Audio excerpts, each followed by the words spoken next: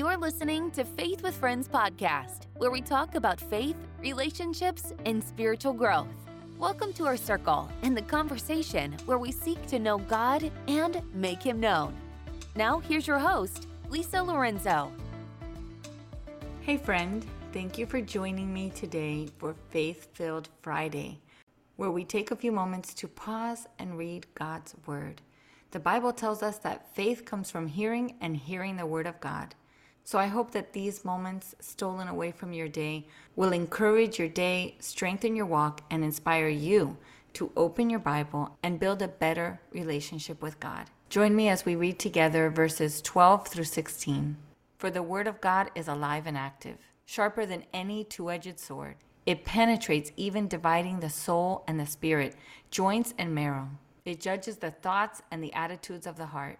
Nothing in all creation is hidden from God's sight. Everything is uncovered and laid bare before the eyes of Him to whom we must give account. Therefore, since we have such a great high priest who has ascended into heaven, Jesus, the Son of God, let us hold firmly to the faith that we profess. For we do not have a high priest who's unable to empathize with our weaknesses, but we have one who has been tempted in every way, just as we are, yet He did not sin.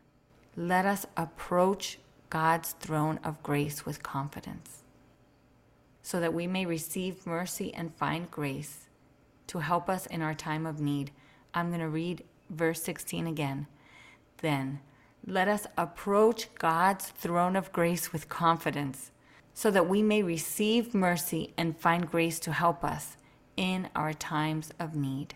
Two of the most important elements in our relationship with God, the Word of God and prayer. We're told in verses 12 and 13 that God's Word is alive, it's active, it's sharp, it divides soul and spirit, it judges the thoughts and the attitudes of our heart. Nothing in creation is hidden from God. Everything is uncovered, and we have to give account. And then we see in verses 14 through 16 that we have a God who understands us. And then in verses 14 through 16, we are told to remember that we have a great high priest in heaven, Jesus, the Son of God, and we're told to hold firmly to the faith, because we don't have a high priest who doesn't understand us or hasn't been tempted, but we have one that stands firm.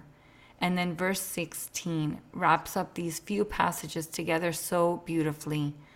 So friends, let us approach God's throne of grace with confidence, boldly, so that we may receive mercy and find grace in our time of need. I hope that throughout the day you'll be meditating on this passage. Go back to Hebrews 4, read the whole chapter. Maybe you can read verses 12 through 16 again out loud. Take notes of the words that call your attention. Meditate, think on it. Take your thoughts and your eyes off of your current situation and place them on the Son of God and our Savior, the Lord Jesus Christ. Thanks for listening. I hope you have a great day, friend. Until next time. Thanks for joining us for today's Faith with Friends podcast. We hope you will like and subscribe as we continue the conversation. Follow us on Instagram at Faith with Friends. If you enjoyed this podcast, would you forward to your friends so our circle will continue to grow?